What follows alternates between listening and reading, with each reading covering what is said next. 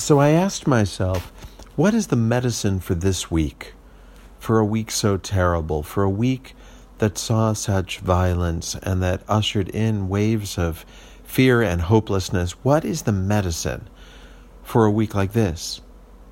Is there medicine for a week like this? Now, I am usually a liberal doler out of hope.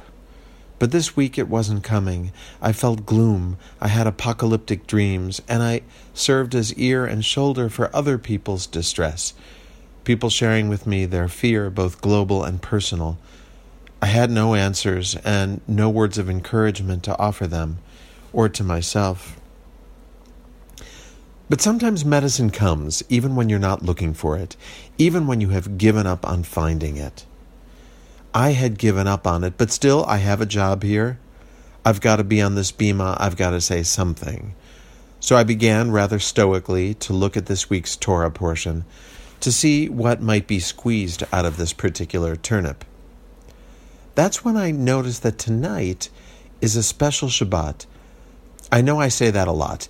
I'm often explaining some quirk of calendar that makes this Shabbos different from all other Shabbases. But this Shabbat is rare and surprising. It is called Shabbat Machar Chodesh. Machar Chodesh means tomorrow is the new moon. Shabbat Machar Chodesh is the Shabbat that falls one day before Rosh Chodesh, one day before the new moon. And yes, this is a thing. It means that tonight, on this Shabbat, we have no moon at all, an utterly dark night, but for whatever the Milky Way can offer us. Having Shabbat on such a night is, for reasons I don't fully understand, slightly rare, happening only every 2 or 3 years. But yes, it is a thing, in a way that we children of electric lights perhaps cannot fully appreciate.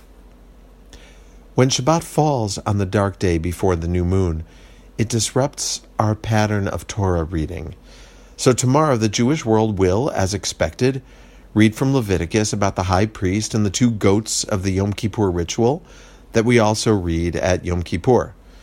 So far, so good. But instead of the expected Haftarah portion from Ezekiel, full of bombast and bloodshed and blame, we instead read an excerpt from 1 Samuel chapter 20. That is, tomorrow, the entire Jewish world, no matter how progressive or how conservative, will read the queerest story of the Hebrew Bible, the story of Jonathan and David. Why this portion? Not because of its plot or its characters, not because it has some special symbolism. The rabbis of antiquity slated this portion for Shabbat Machar Chodesh because, in its opening verse, Jonathan turns to David and says, Machar Chodesh, tomorrow is the new moon. That's the whole tie-in. That's it. A biblical product placement for the day before a new moon. I am mystified by how the rabbis thought that making the Jewish world read the Jonathan and David story was a good idea. But I am delighted they thought it was, because this is a great story, steamy, suspenseful, and so queer. Jonathan is the son of King Saul, the first king of Israel. David is his lover, eventually to be the second king of Israel. In my experience, whenever Jonathan and David are mentioned in a Jewish context, it quickly devolves into a were they or weren't they conversation, usually pressed by someone who says they weren't. But I'm going to skip right over that conversation because the text speaks for itself. It is clear they are in love with each other. It is clear they are so into each other. Their love burns all the hotter because it is a forbidden love. Not because they are both men, or not only because they are both men, but because Jonathan's father, King Saul, hates David and, correctly, sees him as a threat to his throne. Shakespeare could not have done better in setting the stage. Jonathan is prepared to give up everything for David. He tries to shield him from the king's wrath. He helps him escape Saul's reach. He does this risking his own safety and his father's favor. Jonathan and David plan their plans in the dark of night. Their breathless conversation could easily be scripted for Romeo and Juliet or Tony and Maria. And, like Tony and Maria, they swear an oath to each other in a one hand, one heart kind of way. They say, Hine ya beni uvencha ad olam. May God witness this promise between us forever.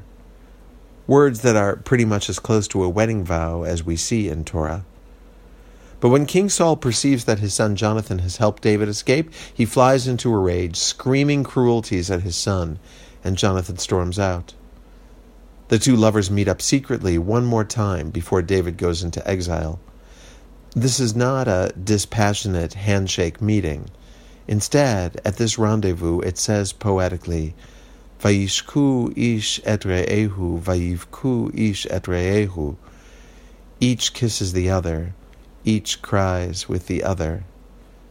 Then they part, once again repeating their vow, saying, May God be witness to the oath between you and me, and between my seed and yours. And that's it. Their story starts earlier, their story continues later, but this is the snapshot that we get on Shabbat Machar Chodesh. We are seeing them at perhaps the darkest point in their story, just like this Shabbat is the darkest point in the month.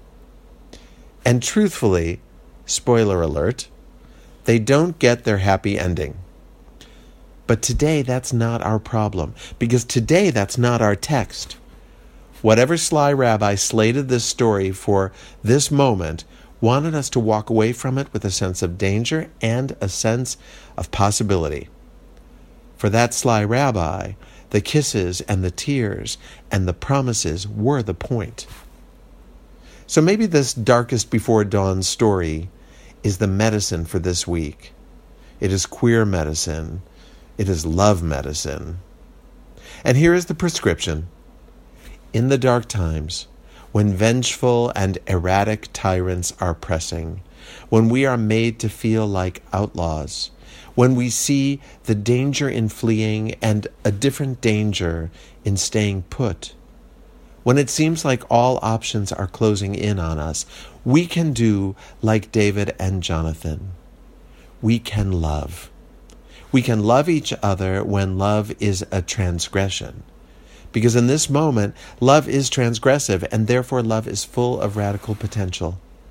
Loving the poor, loving the stranger with or without documentation, love between Jews and Muslims, between blacks and whites, loving each other, crying together when needed, and committing to each other for the well-being of our seed, that is, for the future that we are sowing.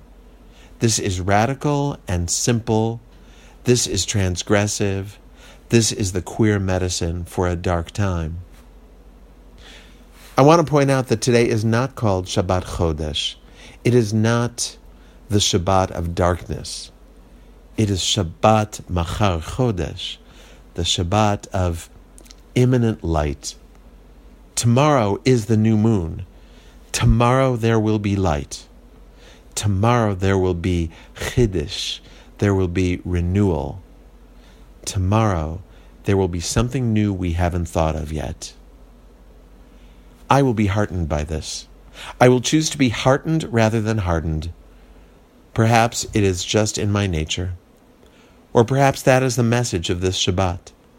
When things seem darkest, the new light, the new era, is coming. Machar Chodesh. Tomorrow, the light. Count on it.